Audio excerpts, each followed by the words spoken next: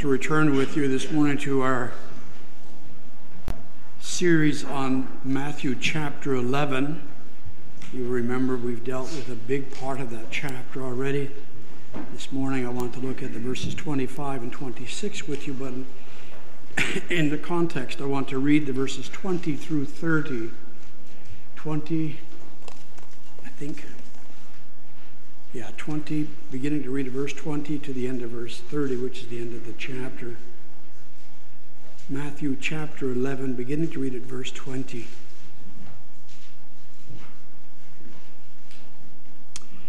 And here we hear God's word as follows.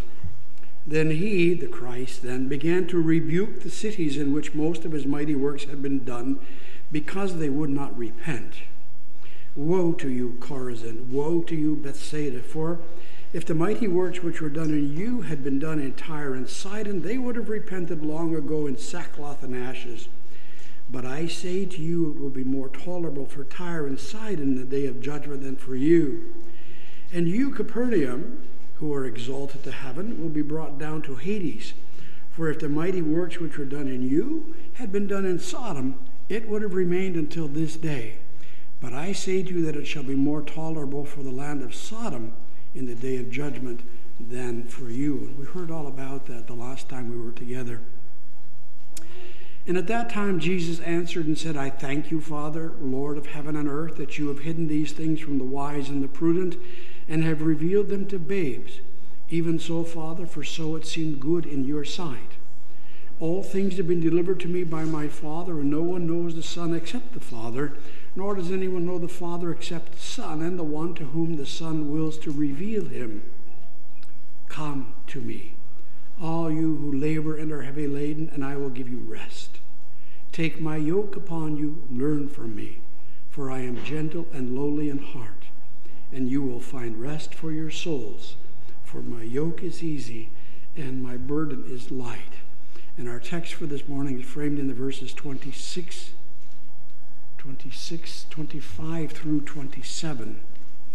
At that time, Jesus answered and said, I thank you, Father, Lord of heaven and earth, that you have hidden these things from the wise and prudent and have revealed them to babes.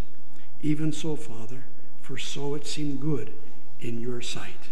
Thus far, the reading of God's holy word. May he add his blessing to the hearing, the reading, and the preaching of his word again this morning. Beloved congregation of our Lord Jesus Christ, gathered here with me in Salem and Bowmanville this morning, before we go to the sermon proper, I want to take a moment and remind you that the theme of this entire chapter has been about the failure of men and women to repent of their sin and embrace the gospel.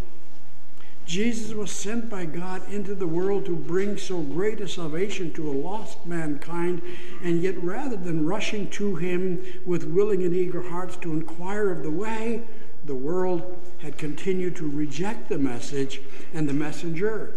And in this context, the haunting words of the Gospel of Matthew, verse 23, ring down to us, down over the centuries. O Jerusalem, how many times have I not tried to gather you as a hen gathers her chickens, but you would not come. You would not come that you might have salvation. And it is that complaint of the Christ that stands out in bold relief here in this entire chapter. We see myriads of people rejecting him.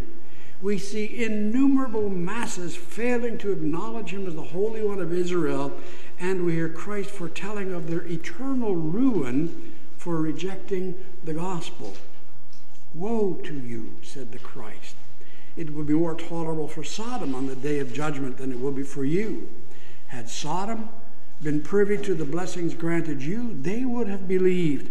But you denied the Christ, and I will deny you before my Father. And all of that is played out so far in this chapter, but now in the words of our text, a certain shift or shifting of emphasis takes place. Jesus has lamented over the tragic unbelief of the crowds. He has warned them. He's urged them to repent and believe. He has shown them the very flames of hell. But the stubborn, calloused hearts of men and women remain cold and indifferent. And now, here in our text, Jesus, as it were, stops, and he he reflects for a moment. He ceases from his condemnations and warnings. He overviews, as it were, the entire situation, and in these particular circumstances, he does the unexpected. He prays. He prays. He looks at the foolishness of the men and women there before him, and then he looks up to his Father, and he makes a startling statement in the form of a prayer. He testifies to the wonderful thing that God has done. We hear his prayer.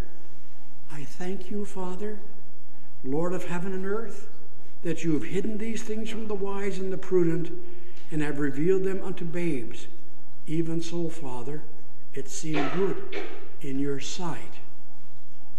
I want to administer God's word to you this morning, using as my theme Christ's prayer for the discrimination of the gospel. Christ's prayer for the discrimination of the gospel. We want to see, first of all, that Christ directs his prayer to the sovereignty of God. Then secondly, we want to learn that Christ thanks God that he's hidden the gospel from the wise. And finally, we will see that Christ thanks God that he has revealed the gospel to babes. So Christ's prayer for the discrimination of the gospel, he directs his prayer to the sovereignty of God. He thanks God that he has hidden these things from the wise, and he thanks God that he has revealed these things to babes. People of God, a great doctrinal truth is taught us here with regards to the sovereignty of God. But notice with me that these truths are taught us as we simply stand and listen to the prayer of Christ to his Father. And that, I believe, would have to have implications for us.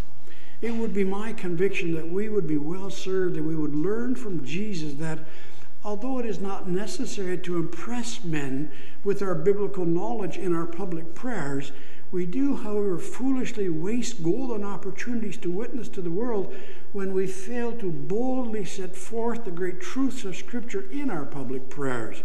Great scriptural truths and even doctrines can and should be taught in our public prayers. Then notice with me also the address of the prayer of Christ. Listen to how Jesus addresses his Father. I thank you, Father, Lord of heaven and earth. And notice with me the title he gives to God. Oh, Father, Lord of heaven and earth. An entire sermon could be an entire series of sermons could be probably gleaned and taught from those few words. Father, Lord of heaven and earth. But think with me, if Jesus, having the intimate relationship with which he has with his Father, if he feels the need to address God with such reverence, should we not learn from his example? Jesus is God's only begotten, eternal, natural Son, and yet he knows how to approach his Father in prayer. Should we not learn from Jesus, and should we not imitate him in how we address God in our prayers? Capture this with me. To acknowledge him as Father comes easily upon our lips, but to confess him as Lord of heaven and earth, that does not always follow as easily. And we need to consider that. It is indeed true that God is our Father in Jesus Christ. It is indeed true that we are his sons and daughters by adoption. It is indeed true that we may and we must come to him as Father, our Father. And it's also true and a great privilege that this relationship of children with their Father elicits from our hearts and minds a certain familiarity. After all, it's natural that we speak much more intimately with our Father than we would with a stranger, even a friend. However, what we need to learn from Jesus here in this context is that all such familiarity must still be tempered with confessing Father to be also Lord, Lord of heaven and earth. And congregation, it's important that we understand this. It has become the burden of my own pastor's heart that oftentimes we condition ourselves to see God as not only a father and a friend, but at times this intimacy causes us to lose sight of the fact that we are dealing with the awesome holiness of the King of Kings. How often have you not heard a public prayer offered by someone which has been offensive to you in your ears because of certain liberties taken in an unhealthy intimacy? How often have you not heard someone who prays to God and addresses him almost as his buddy? In congregation, such prayer is not only offensive to us, it's offensive to the Lord. It's an assault on the holiness of God. We need to learn to maintain a healthy balance from the example of Jesus given in his own prayer. Our prayers must begin with Father, but then we must know that we are in the presence of a Father who is Lord of heaven and earth. And when we carefully, respectfully address him that way, then the necessary equilibrium has been achieved between intimacy with the loving Father and the so essential reverence and awe required when we approach a holy, thrice holy, sovereign God. We need to learn here from Jesus' example that we may not approach God's awesome throne and speak to him in the same manner as we would a neighbor. No, he is Lord, Lord of heaven and earth, and we must approach and address him with reverence, with awe, and with respect. We hear Jesus' prayer. I thank you, Father, that you have hidden these things from the wise and prudent, and I thank you, Father, that you have revealed these things to babes. But now, people of God, we need to see the connection between the opening words of verse 25 and all of verse 26. I thank you, Father, that you have done these things, for so it seemed good to you. When we then paraphrase the text, we could read it to say, I thank you, Father, that it seemed good to you to hide the things of the gospel from the wise and reveal it to babes. People of God, simply put, Jesus here acknowledges the sovereignty of God in the matters of salvation. Jesus acknowledges the sovereignty of God in the matter of salvation. What do I mean by that? Well, follow me for a few minutes. We know that as a consequence of the fall in the garden, all men, all women, even all children, everyone in the entire world comes into this world at enmity with God. Man, as he is born, is dead in sin and trespass. He is alienated from God, and without divine intervention will remain so into all eternity. Man comes into this world inclined by nature to hate God and his neighbor. That's what comes naturally to him. He is alienated from God, and he is unwilling, no worse yet, he is even unable to return to God. We know that the gospel is the power of God unto salvation. We know from our Bibles and from Lord's Day 25 that the Word of God, and especially the preached Word of God, is the instrument used by the Spirit to bring men and women to faith. And we know from our Bibles, and we've seen that also in this chapter, that the gospel is preached indiscriminately throughout all of the world. But we know also from our Bibles, and we know from our own life's experiences, that the gospel is accepted and believed only by some, and it is at the same time rejected by others. And it is now to that great mystery that Jesus here addresses himself. Even so, Father, it seemed good to thee. What does that mean? Well, we read that God had revealed the gospel to the simple and has hidden it from the wise. And now understand this well. Follow me carefully. It is not so that some people who may be lacking some intellectual skills, that they are favored. It is not so that the intellectually challenged or the simple-minded would stumble upon the truths of the gospel, and that somehow those of great wisdom, great intellect and stature, the wise, they would forever be frustrated in their ability to understand it. It is not so that acceptance or rejection of the gospel depends upon someone's intellectual ability or lack of it. No, no, no. What Jesus wants us to know here is that the Father planned it to be that the gospel would be obscure to the wise and clear to infants. In other words, since God is sovereign, he determined that the knowledge of the kingdom, or if you will, he willed it to be, that the gospel would and could be understood by intellectual infants. And if the clever, the intellectual giants also found it, they would find it in the same way as did the people of lower stature. In other words, embracing the gospel message would not depend upon one's intellectual or even spiritual ability to understand it, but it would be those and only those whom God, in his own good pleasure, chose to reveal it. We need to understand that. All the more so since it is a doctrine that has fallen out of favor by much of contemporary Christianity and even by many who claim to be Reformed Christians. People have got the subject matter before us here is one of revelation. God has chosen to reveal or not reveal the gospel according to his own will. But now it's necessary for us to define for a moment what we are to understand when we say revelation. What do we mean? When I say it's a matter of revelation, I don't mean discovery or if you will, arriving at a conclusion as a result of a process of thinking. Revelation, or if you will, is not the end of a process by which a man, after much reading, after much studying, arrives at a certain truth. No, the contrary. To the contrary. Revelation is something that is granted us. It is a gift of God.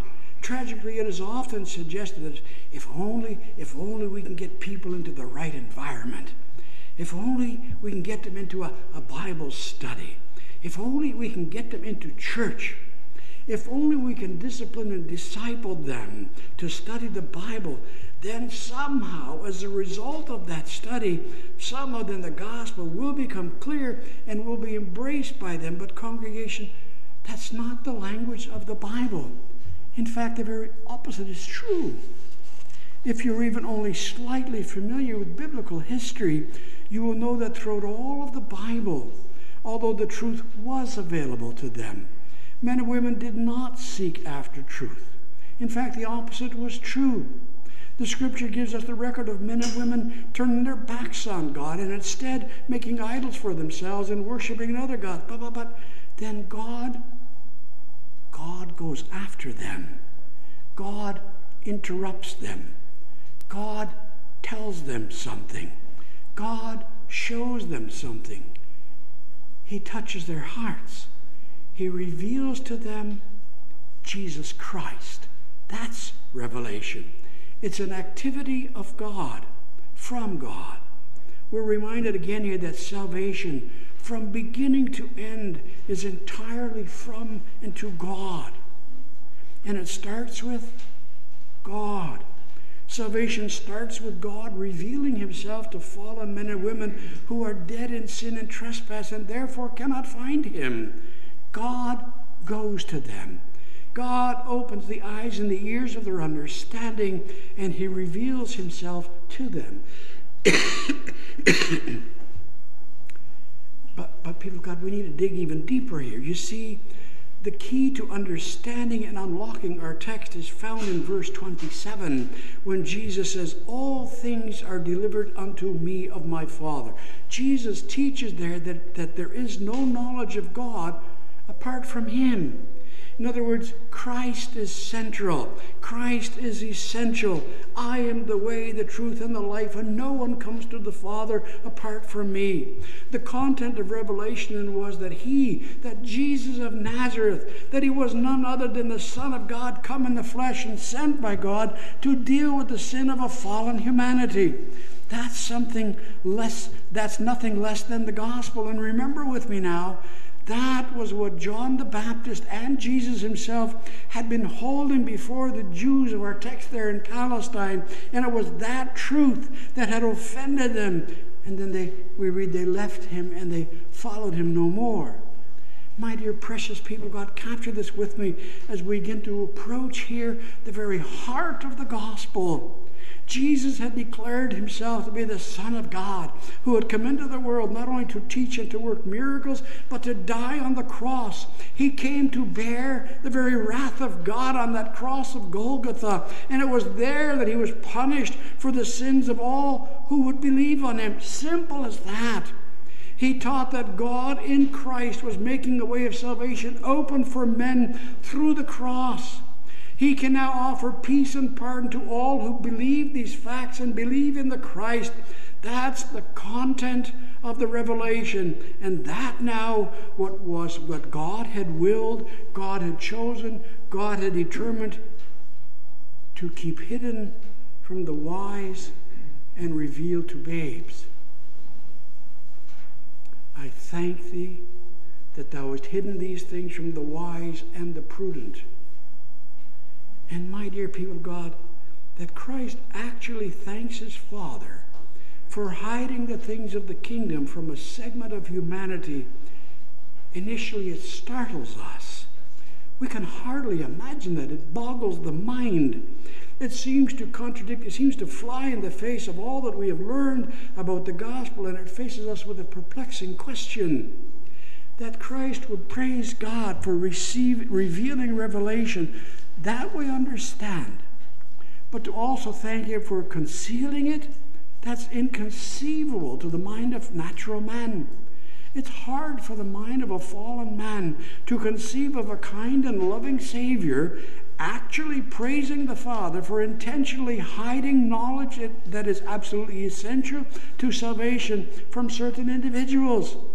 Our finite minds fail us when we attempt to reason out what to us seems to be unreasonable. But we need to read carefully here for a moment. We need to tread carefully here for a moment. What we have before us here is indeed a perplexing question, and yet it's the truth of God. We're reminded here that our human, sinful, and finite minds are limited and cannot be compared to, nor can even begin to understand many great mysteries which God has chosen to keep hidden, even from those of us who have received the things of the kingdom. We are reminded of the words of Deuteronomy 29, the secret things belong to the Lord our God. Job chapter 11, can you, O man, search out the deep things of God? Romans 9:20, indeed, O man, who are you to reply against God? Will the things formed say to him who formed it, why have you made me this way? Does the potter not have the power over the same lump of clay to make one vessel for honor and one for dishonor? Stay with me now. The concept here is urgent. What we see here in our text is that once again, Jesus divides all of humanity into two groups or two classes of people. Repeatedly we have seen that in this chapter. Repeatedly he has done that.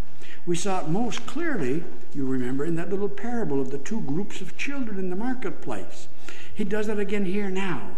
And he places in one group the wise and the prudent, and then the rest of mankind he defines as babes or infants.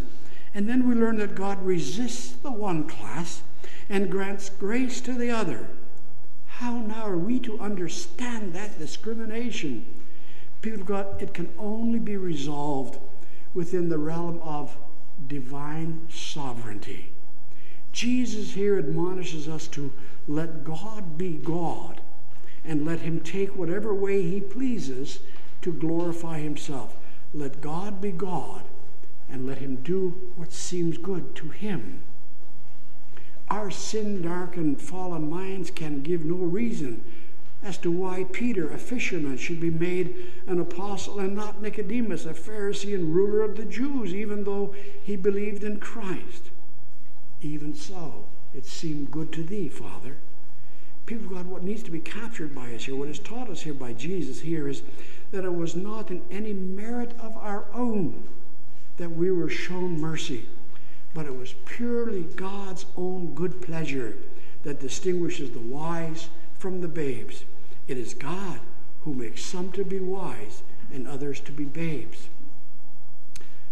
My dear precious saints of God, we need to keep in mind here several fundamental principles. First of all, God is sovereign. He works out his plan according to his own will. Secondly, there are certain things given us in Scripture which we in our present condition cannot fully understand. In the fullness of time, these things will be made clear to us, but at present, we need to guard ourselves from trying to reason out things which God has chosen to keep hidden from us. Why then did God choose to reveal to some and hide from others? We humbly confess we don't know. Even so, Father, we thank thee that it seemed good to thee. We don't know why. But there are a couple of things that we can and must know in this context. I thank thee, Father, that thou hast hidden these things from the wise and the prudent.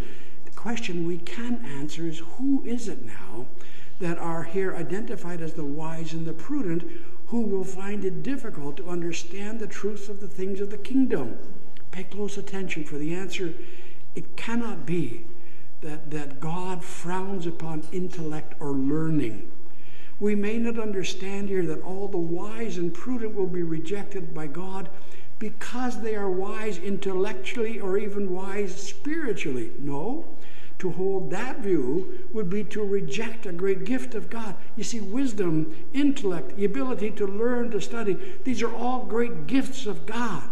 And so we do not learn here that God devalues these things and that therefore the things of the kingdom are hidden from men and women of great learning. No, what we're here taught first of all is that it was the wise, that the wise have no special privilege when it comes to knowledge of the kingdom.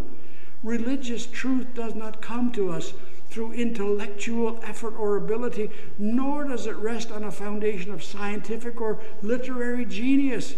In other words, the child and the philosopher must find God's truth in the same way. And that way is open to the intellectual babe as well as to the intellectual giant.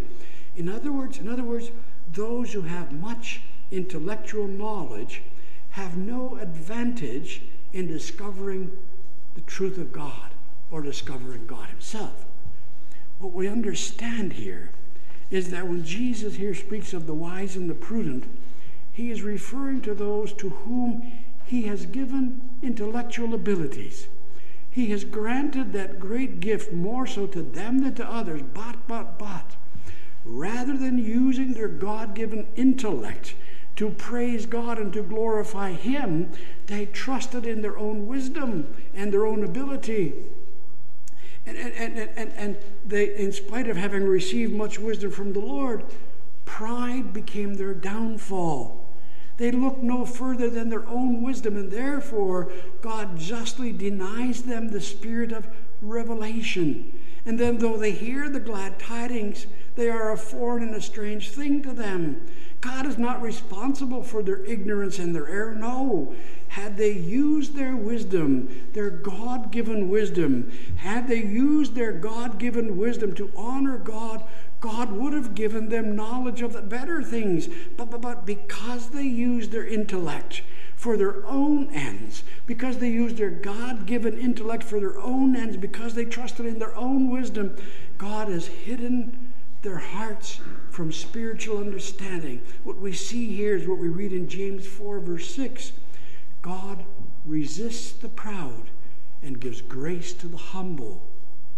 And we in our day have seen the truth of this demonstrated. For example, when men with great scientific genius use their intellect to deny the fundamental truths of God's marvelous creation as revealed in Scripture, then God closes the minds. God closes the mind, and God's revelation of the Christ also remains hidden, and we will never be found, and will never be found by such men and women. I remind you of our own history of that book, The Fourth Day. You'll remember that in it, one of the professors of the Christian Reformed Church denied the creation story. And we know that today, that same man has denied the faith altogether, is now a total unbeliever. We see exactly what Jesus has been saying. But what then of the babes? Who then, or better yet, what then characterizes the babes of whom Christ speaks? Well, capture with me the metaphor used by Christ in our text. Physically speaking, and also according to Matthew 21, babes are sucklings, or they are nursing infants. They drink milk, not solid food, and they have not yet advanced very far in learning, so to speak. And so what we need to capture here in this metaphor given by Christ is that physical babes are utterly dependent upon others. Spiritual babes, then, are those who humbly confess their own nothingness, their own emptiness, their own helplessness, and their own inability to provide anything for themselves. Spiritual babes then are recognized by their acknowledgement of being totally, absolutely aware of their complete dependence upon the might and the mercy of the Heavenly Father, that Lord of heaven and earth. Such babes, they go to Him, trusting from Him, that from Him they will receive all things necessary, up to and including the way of life, so that enjoying salvation full and free, they may live lives of gratitude for His glory. That Christ praises His Father for these things now becomes a little more clear to us in this context. People of God, I said earlier that Christ constantly divides mankind into two groups, and we see that so clearly again here. Jesus distinguishes the wise who trust in themselves, and He separates them from the infants who trust in God. We learn here again that in order to enter the kingdom, in order to obtain salvation, it is necessary to look away from oneself and to lean on the everlasting arms of Christ. That's the path that must be trodden, and that way is open to the educated and to the uneducated alike. It is open to the intellectual giants and the intellectual handicapped. It is open to rich and poor, young and old, male and female, slave and free. Oh, stand in amazement with me as the way that leads to salvation has been pointed out in verses 25 and 26 of our text. It is open to all, but it is open only to those who humbly trust in the promise of God through the atoning work of Jesus Christ. My dear people of God, it's not for us to attempt to explain why some receive and believe the gospel while others do not. The sovereignty of God in this matter is a mystery beyond our understanding, but one thing does stand out clearly in the text. Those from whom the gospel is hidden are generally those who are wise in their own eyes and prudent in their own sight. Let us guard against the great sin of pride and self-esteem. Guard against confidence in human intellect and natural wisdom and earthly wealth or in our own worthiness or goodness. Nothing is more likely to keep a man out of heaven and prevent him from seeing Christ as his own pride. I urge you this morning, in accordance with our text, to pray for and to cultivate a gentle spirit of humility. Let us seek to know ourselves aright. It has been well written that the beginning of the way to heaven is to feel that we are on the road to hell. No man knows the Son but the Father. Neither does any man know the Father except the Son, and he to whoever the Son will reveal him. That now is what this revelation of salvation brings to those with a humble, teachable spirit. It brings a knowledge of pardon. It brings assurance of forgiveness. It brings reconciliation with God. Such revelation to those who receive it in childlike trust and humility gives knowledge of God, and it reveals the Son in all of His glory. What a way of salvation! Who but the Father, this Lord of heaven and earth, who but Him could have planned it that way? Throughout all of this chapter, we have been confronted with masses of people who heard and saw the Christ. We heard Christ preach to them, and we saw stirrings in the hearts of men as that powerful word became active in their hearts. But incredibly, we saw the masses continue to reject and resist the Christ, and ultimately they would scream in rage, "Crucify Him! Crucify Him!" But we saw also a small handful fall on their knees and worship the Christ of God. Are you among them? Are you among them? The gospel preaching separates the sheep from the goats. It was so there in Palestine on that day. It is still so today in this very place, at this very time, from this very pulpit. The preaching of the Word of God separates the sheep from the goats. The question we have considered this morning was, how or by whom was it determined who would believe and whom would reject the revelation of God? We heard the answer. I thank you, Father, that you have hidden Christ from some and revealed him to others. Why? Even so, Father, it seemed good to you. Let me close with a little story told of a gentleman who visited an institution for people who could neither speak nor hear. And this man was asked to speak to the residents by writing on the blackboard, since they could not hear him. And his heart was overcome by compassion as his eyes scanned this group of handicapped people. Not knowing how to begin, he struggled for an opening, and finally, he walked to the board, took up the chalk, and he wrote a profound question.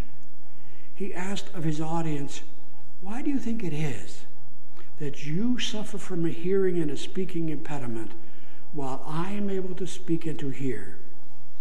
And the eyes of everyone in the room was filled with silent tears. The answer to that question was a mystery to them. Their wisdom had no answer. Then a little child, a young man, with countenance beaming, got up, went to the board, and wrote, "Even so, Father, it seemed good to thee." He had understood the sovereignty of God in that matter. The same all-encompassing sovereignty of God with regards to the eternal destiny of every man and woman is taught here by the Christ. May God grant to us hearts as those of that little child, enabling us to humbly receive and believe the things of the kingdom. Even so, Father, it seemed good to thee. Shall we pray? Father, we confess that God moves in a mysterious way his wonders to perform. He plants his footsteps in the sea and rides upon the storm. Deep in unfathomable minds of never-failing skill, he treasures up his bright designs and works his sovereign will. Blind unbelief is sure to err and scan his work in vain. God is his own interpreter, and he will make it plain.